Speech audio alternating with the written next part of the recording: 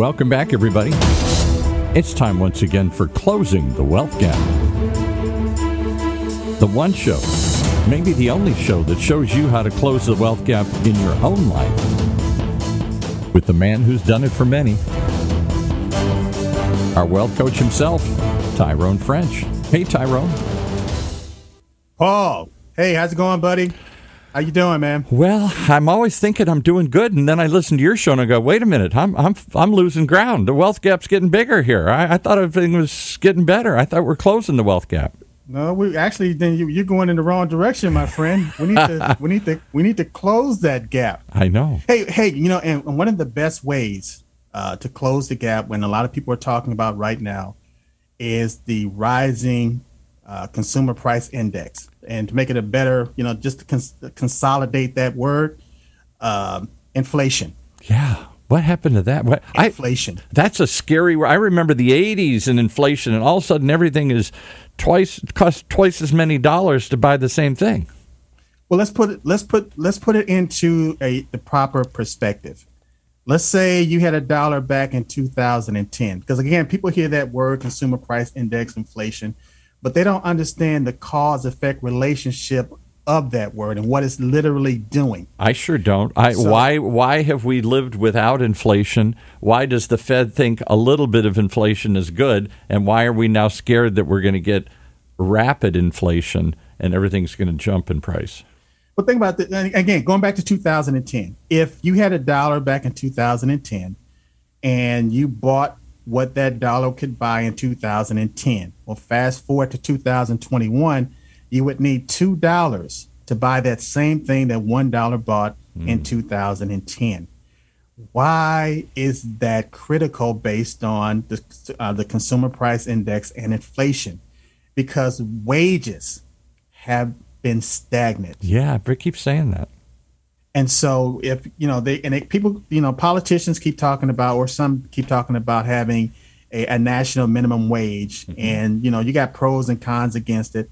But what's happening is if people are not making more money, and the issue is that the dollar is being devalued, the dollar is worth less and less over time.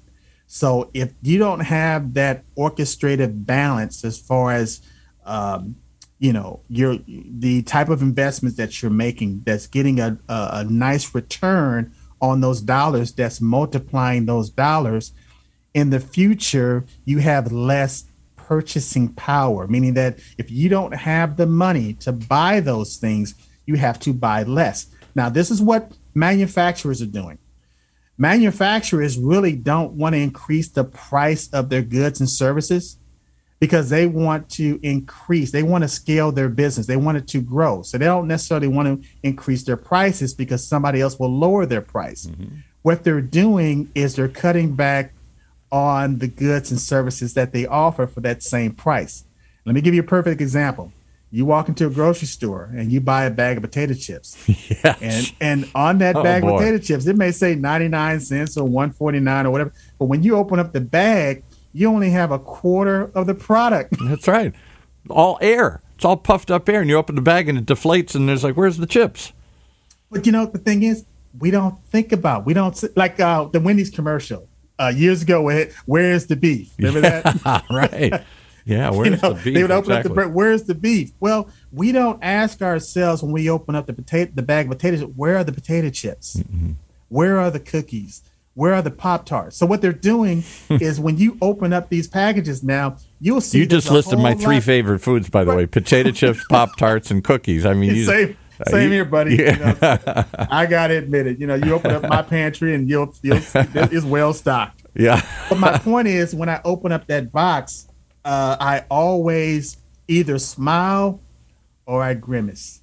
Yeah. Because I understand what inflation is doing based on the packaging. What they're doing is they're making the packages larger. And so you're getting the illusion that you're getting more, but when you open it up, there's less inside. And the issue is we don't question that as consumers. I'll tell you one quick funny story. My late father used to bemoan the fact that he had to pump his own gas back in the 70s when that started to become common. There was a time when the little guy came out and pumped the gas for you with a little outfit on here. And Exactly. he said, did the price of gas go down when we started pumping it ourselves? No, it went up. He said, those bastards, they got me to do all the work and charged me twice as much. But when they first started, they had two signs. One was full service, and one was self-service. Yeah. Or self-serve. And so if it was self-serve, you got a little bit of a break. Yes. If you were willing to get out of your car and pump your gas. But as just like any other norm, the longer they continued that process, then all of a sudden they took away the full service, self-service became the norm, and then they started charging you more money because why? You're hooked on the product. Yeah, right. You need gas. Right. You need electricity. You need water. You need all of these things to exist. And they're always trying to find ways to make more money, so they're either going to increase the price or they're going to decrease the products and service. You're going to get less cookies in the box here, or both. And that's what my father complained about. They did both. They cut back the service, you got less, and they charged more for it. And again, over a period of time, that becomes the norm. I mean, remember, just think about McDonald's. I mean, they used to run commercials. They prided themselves on giving change back for a hamburger, bag of fries, Yeah, right. and a drink. Right. And it's like the person would put their money and they turn around and leave, and the guy or the woman, whoever was at the counter, would say, "Excuse me, sir, your change." Yeah. Ooh, I got change back on that $5 or something here. But that's when they started the "Where's the beef" competitive ad. Yeah, you may do that, but open up the bun. Where's the beef, buddy? There's no beef in there. They've shrunk it so much. So why? It's like when you look at what's going on with the federal government now and these relief packages. And people talk about the spending and how big these packages are. Trillions. Now, but see, in order to jumpstart the economy, just like with a pump, I grew up in the South. Yes. I was born in Alabama. My grandparents, lived on this huge spread. And I remember they used to have, to get water, they used to have to pump it. Mm-hmm. And so I would, some days we'd be out there as kids running around, and all of a sudden, it's hot and you get thirsty, and you go over to that pump and you try to pump the water the same way grandma did, but guess what? Nothing came out. Mm-hmm. And so what I had to learn was that, hey, you got to prime the pump first. Mm-hmm.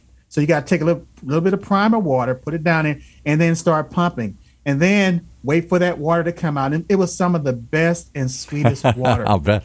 You're going way back. This is like you might as well live in the 1800s or something. I've never seen people prime a pump. I don't know. What do you know how to put shoes on horses too and stuff here? This is the Wayback Machine. Nobody's ever seen one of those anymore. I remember when they used to have the cow out there for the milk. Oh. And the cow had a little salt lick, and it would lick the salt, the whole farm 9 yards. But my point is the economy sometimes requires the same thing. It requires priming.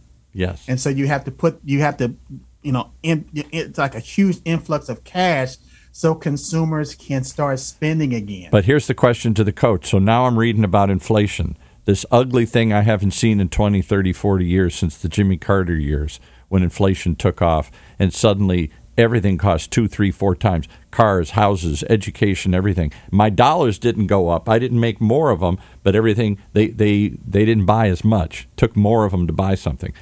And that fear has been, overwhelming since then. Anybody who grew up in it, sort of like the Great Depression, the Great Recession, those inflationary years that wiped out your savings. Your savings aren't worth as much. Your salary's not worth as much. And so what we're suddenly afraid of is because we poured so much money in, everybody's saying, look out, inflation. Talk about that. Are we really looking at inflation, and how does that work? Why does that work? It's what it does, Paul, when you flood the economy with dollars, with currency. Right. See, the society or the population, really, they confuse currency and money. And we need to really define, there's a huge difference between money and currency. So what you're getting now is these Federal Reserve notes, which is a fiat currency, which is backed by, it's not backed by gold or silver. What it's backed by is the good faith of the United States government. But see, the government doesn't pay for anything. It's the taxpayers. Right. that pay for everything. So the dollar is based on the good faith of the American people paying their taxes. Mm-hmm. And so that now the IRS can collect those taxes and send it to the treasurer, and the treasury can send that money out to different programs whereas you keep everything running. But Paul, here's the problem. A lot of people will assume that it's the government by itself that's causing the money to be devalued or to lose its purchasing power. I hear that all the time because they're printing too much of it. It's funny money. It's monopoly money. It's not real anymore. It's too much. But it's Paul. But it's really nobody's thinking about the central bank and the role that the central bank plays as far as when you're looking at currency, and it's the banks that's really it's called fractional reserve banking. All that means is that let's say you take $1, or you take $100 and put it into your savings account. Well, now the bank can literally your account will show $100, but they're literally taking $90 and loaning that money out. So they're creating money. Yes, right. They're creating currency out of thin air. So let me stop you for a second because you're confusing me and you may be losing some people. So let's just go through this. So you're saying the government says to the bank, here's we're going to print some more money. We're going to put some more money in circulation. And then the bank, you put that in the bank because you want it to be safe. You don't stick it in a mattress. And the bank takes 90% of that or whatever, some percent.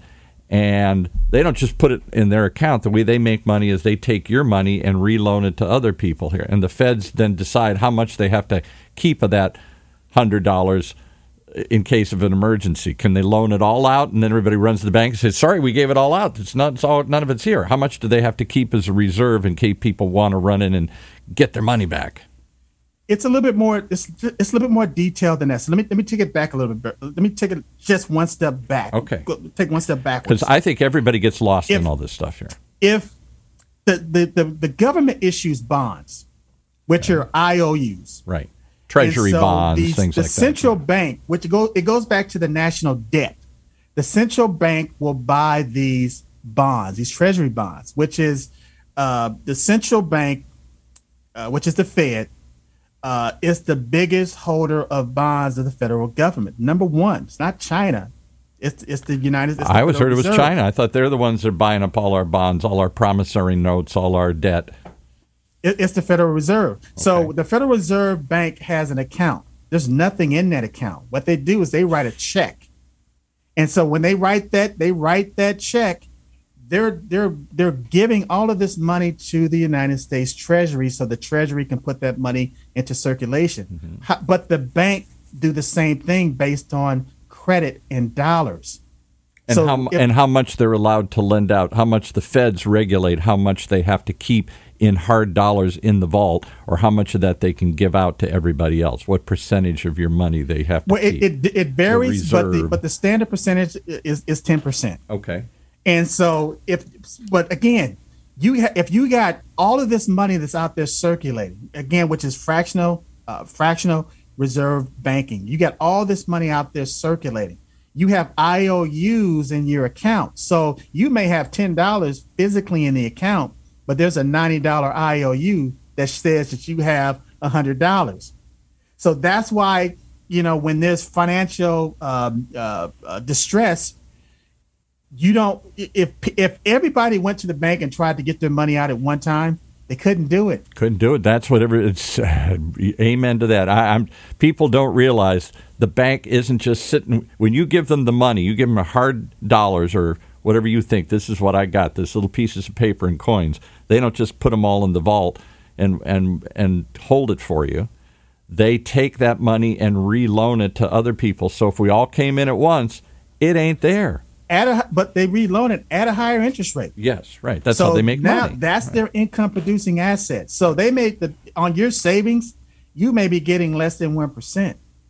But on that credit, when they're loaning out that money, whether it's a credit card or a loan, personal loan, business loan, they're getting 10, 15, 20, 30% off of it. They're doing well.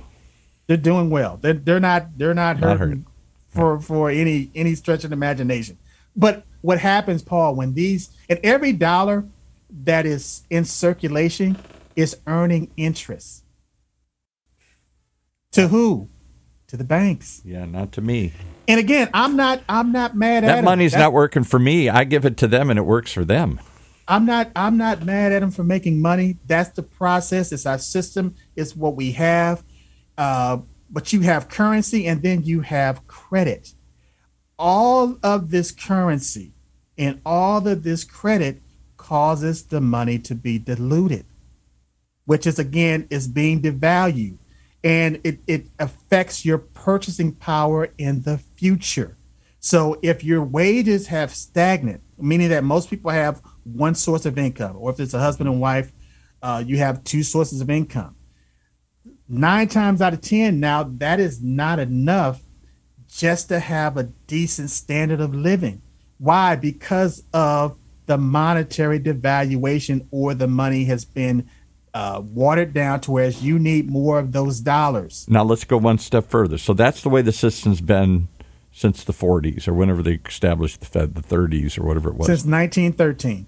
In 1913, that's the way the system's been set up. Wasn't always that way in George Washington's time or other Abraham Lincoln's time, but that's the way it's been since 1913, the Federal Reserve, everything you just said. But if the Federal Reserve puts too much money in, prints too much, loans too much, infuses too much into the thing, then the theory is what? Everybody's got more money to spend. They all run out and do it. And then supply and demand. Suddenly everybody wants to buy a phone, and I only got so many of them, and there's more customers, then the price goes up. That's the illusion. See, the illusion it's the illusion of wealth. Right. The illusion of prosperity. When a lot of times that sugar high is really credit. They're using credit as that sugar high. And so the reason that we have these boom and bust cycles. Always. And so in that boom and bust cycle, what happens when you go bust, then the first thing that dries up is credit. Yeah. I found that out when I went through my credit problems in the Great Recession, and suddenly, I'm in trouble and I almost lost my house and blah, blah, blah, and all these things because I lost my income and my business was suffering. And I couldn't get credit. I said, hey, I've been good for it for 20 years. I had stellar credit. Now, the banks were literally calling me up and saying, even though you haven't defaulted, we're taking that credit away. We're reducing your credit card limit. We're closing your accounts. I'm like, I need the credit now because I got to borrow some money to cover this problem here, this shortage of income. Let me go borrow some. No, you can't get credit when you need it. Now, I'm sorry to say I don't need any credit. I don't use any credit. I've owned my house forever. I own my car. I've got money in the bank. I've gotten back in better financial terms, and now I get flooded with have another credit card. Let me raise it. Let me double it. Let me triple. I'm like, I don't use the credit cards I got. The best time to try to borrow money from the bank is when you don't need it. That's the insanity of it. When I needed it, they wouldn't give it to me. When I don't need it, that's the business model because you're less of a risk. Right. But Paul, again, what happens is when they start tightening it down on credit and the money supply, the dollars stop. They're not. It's called velocity. They're not circulating as fast. Yeah. Right. Then people stop spending money, and if they stop spending money, what happens to those prices? Those prices start to come down. So again, it's a cause and effect relationship. But what I'm telling my viewers is that inflation is not going to go away, based on our monetary system, which is not changing anytime soon. No, you're always going to have these boom and bust cycles. So the way that you have to balance that out is by either increasing your income or decreasing your expenses, and that goes to managing. You have to get to the point where you're managing your finances to whereas just like a business wants to scale. Or businesses, they invest in research and development so that they can continue to grow and add how do I increase services. This is the fundamental problem for 99% of the people listening to this. I kind of get what you're saying. I see this as this complicated system. I'm not sure I understand all of it, but you make it clearer to me. And you keep saying, increase your income. I can't. My job pays this. What do I go get a bigger job, a better job? Do I quit my job? I want to hold on to my job. I beg for a raise. I work harder hours, but my income is pretty fixed. I can't do much about it, or so I think. There was a great business philosopher. His name was Jim Rohn. Rest in peace. Mm-hmm. But one of his mentors, he had the same argument. So, my job, won't pay me, more money. And it's like, this is my paycheck. This is all I get. Right. And so his mentor said, well, are there other people at that where you work? Are they making more money than you? And he had to admit, he said, yes. He said, so that's not all they pay. That's all they pay you. Yeah. So it's based on if your service or your value is limited, then your income structure is limited. And that case in point, if you're, and again, I'm not putting down baggers at grocery stores, but what I'm saying is that if you're the bagger at a grocery store and your function is to take the product and put it into the bag, then they're going to pay you based on what what it would cost to replace you. Mm-hmm. A brain surgeon will make more money in an hour than an auto mechanic could make, because he's got a rare skill, and I need that brain surgeon. A bagger, I can get anybody to do. And so it goes back to your skill set, Paul. The reason you can start making more money by changing certain skill sets and doing or adding certain things. Let me tell you, the federal government, United States government, would rather for you to become an independent contractor or start your own small business as an entrepreneur than just having you to work on a job and to receive a paycheck. You think they would not want that because paychecks are supposed to be predictable and forever, and entrepreneur is up and down and risky.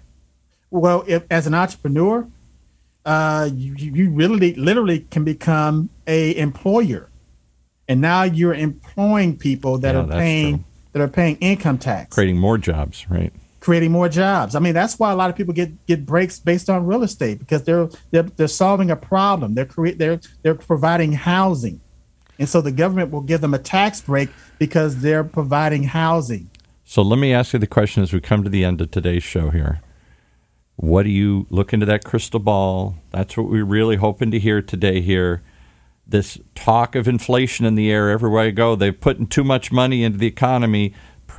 Too many people are running out to buy stuff. It's going to drive prices up. It's already driving prices up. Gas has gone up. Food's gone up because of the short supply. We were all shut down for a while, and now we're opening, and there's not enough stuff. So is this a short-term production problem, and that's why prices have gone up? Or is it a long-term inflation risk, which many worry about, which means that my precious savings is going to be worth less?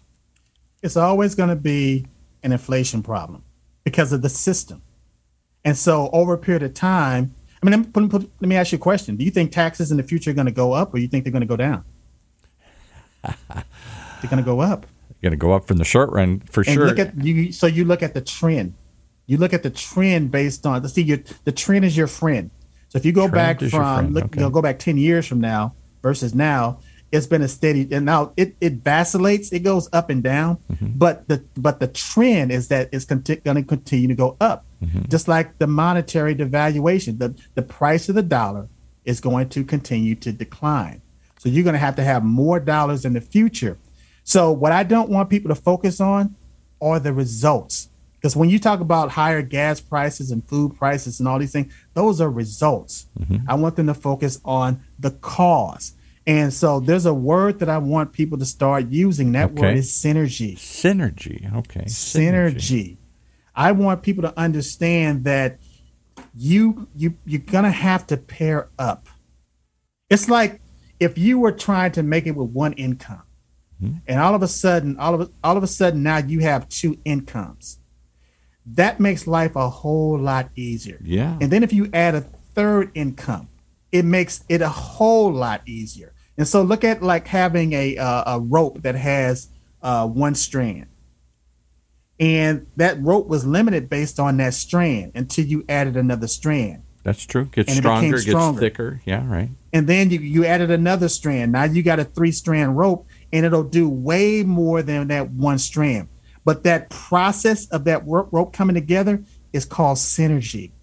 And so I want people to start thinking and look up that word, Google that word, and get that word in your lexicon and just start thinking about, forget about the result as far as these are the problems and everything that's going on. I want you to just think synergy, not energy, but synergy. And what forces do I have to come together to help me to, as a business owner, we're always talking about scaling, growing your business. What forces have to come together for me to increase my income? That's the key. You keep harping that. You talk about second incomes, the gig economy. I got a part-time job. I got a business that produces not a passive income. I own a house or rental or something. It just provides income to me. I don't have to put much effort into it because I own that asset. It continues to make money for me, or a business or whatever. Mm-hmm. I think that's the focus of the future, because we can't seem to change the system. We can't. Taxes are going to go up. The dollar's going to buy less. It's just baked into the system here. So all we can do is stay ahead of this inflation by increasing our skills to get higher paid jobs, or increasing the synergy, the strands in our economic income package here. Because once you start focusing on synergy, you're going to start asking yourself, how can I increase my service today? Mm-hmm. See, how can I increase my service today? Because it's that increase of service that's going to, and adding more value, that's going to increase your income. So it's like the bagger. If he takes it out to the car, then he gets a tip.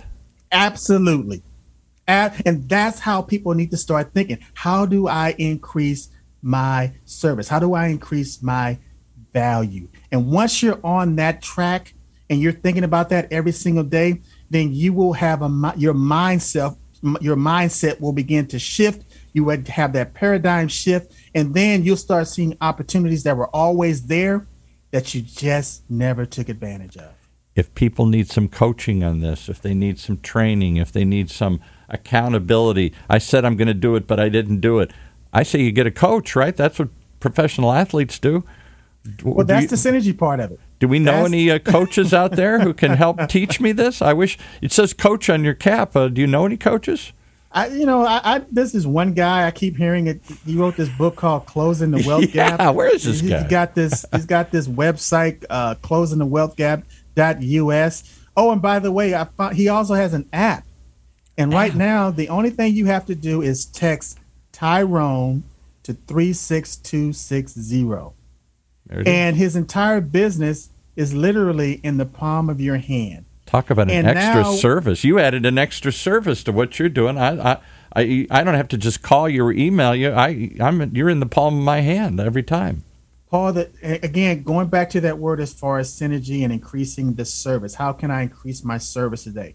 That's how the book came into existence, or the creation. It started out as an idea or a thought. It manifested itself into this book, hard copy, soft copy. My website is just an extension of me increasing my service. Mm-hmm. My app is an extension increasing my service. So back in the day, you had these business cards, and you would pass your business card or give your business card to somebody. 9 times out of 10, ended up in a trash can. Yeah, right.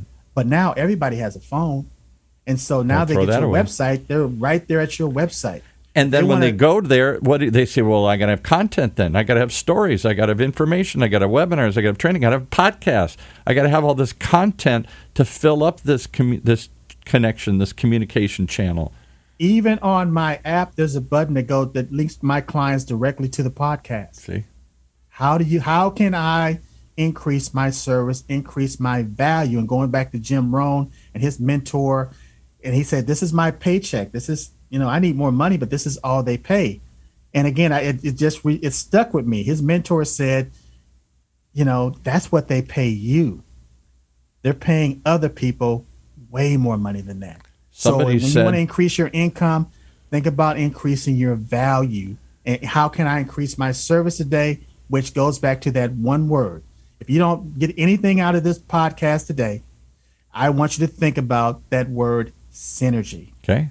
All right. I will. I'll go look it up because that sounds like one of those mysterious words I hear floating around. We had synergy. I don't know what synergy is. And here's the thing, Paul. I used to try to give people all the answers. Yeah. And you can't do that because there's nobody on this planet that you can change. Not one. Yeah. Yeah. People have to want to change. They have to change themselves. And so they have to have skin in the game. And if you're giving them all the answers, they have no reason to get into activity. Mm-hmm. Because what they'll do is in their mind, they'll visualize and they'll fantasize and they'll create all these scenarios why this won't work. Yes. Versus getting the information, applying that information, having a certain level of success and saying, wow, yes, this works for me. This works. This works.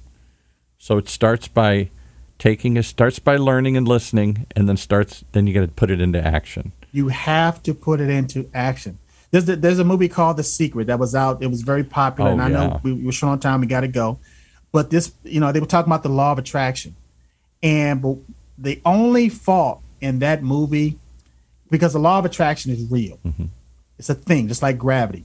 But what the step that they missed, they had the thought process in mind. They had the feeling, but they didn't talk about the action or the activity. No. And without that, you don't have any growth. You don't have the manifestation. It's not going to happen. I can't just think about planting. I got to put some seeds in the ground. Oh boy. And then I got to water them once in a while. Well, keep coming back because this is how we plant some seeds in your head and how we're going to water them in your life here. Tell us how we get in touch with Tyrone French, the wealth coach. I want you to text Tyrone to 36260, or you're going to go to my website, closingthewealthgap.us. Okay, it's that simple. If you can take that step, then you're halfway there, closing the wealth gap. Thank you, sir. Thank you, Paul. That's our show for this week, Closing the Wealth Gap. The one show, the only show that shows you how to take control of your financial future. Right here in Orange County's only community radio station, OCTalkRadio.net.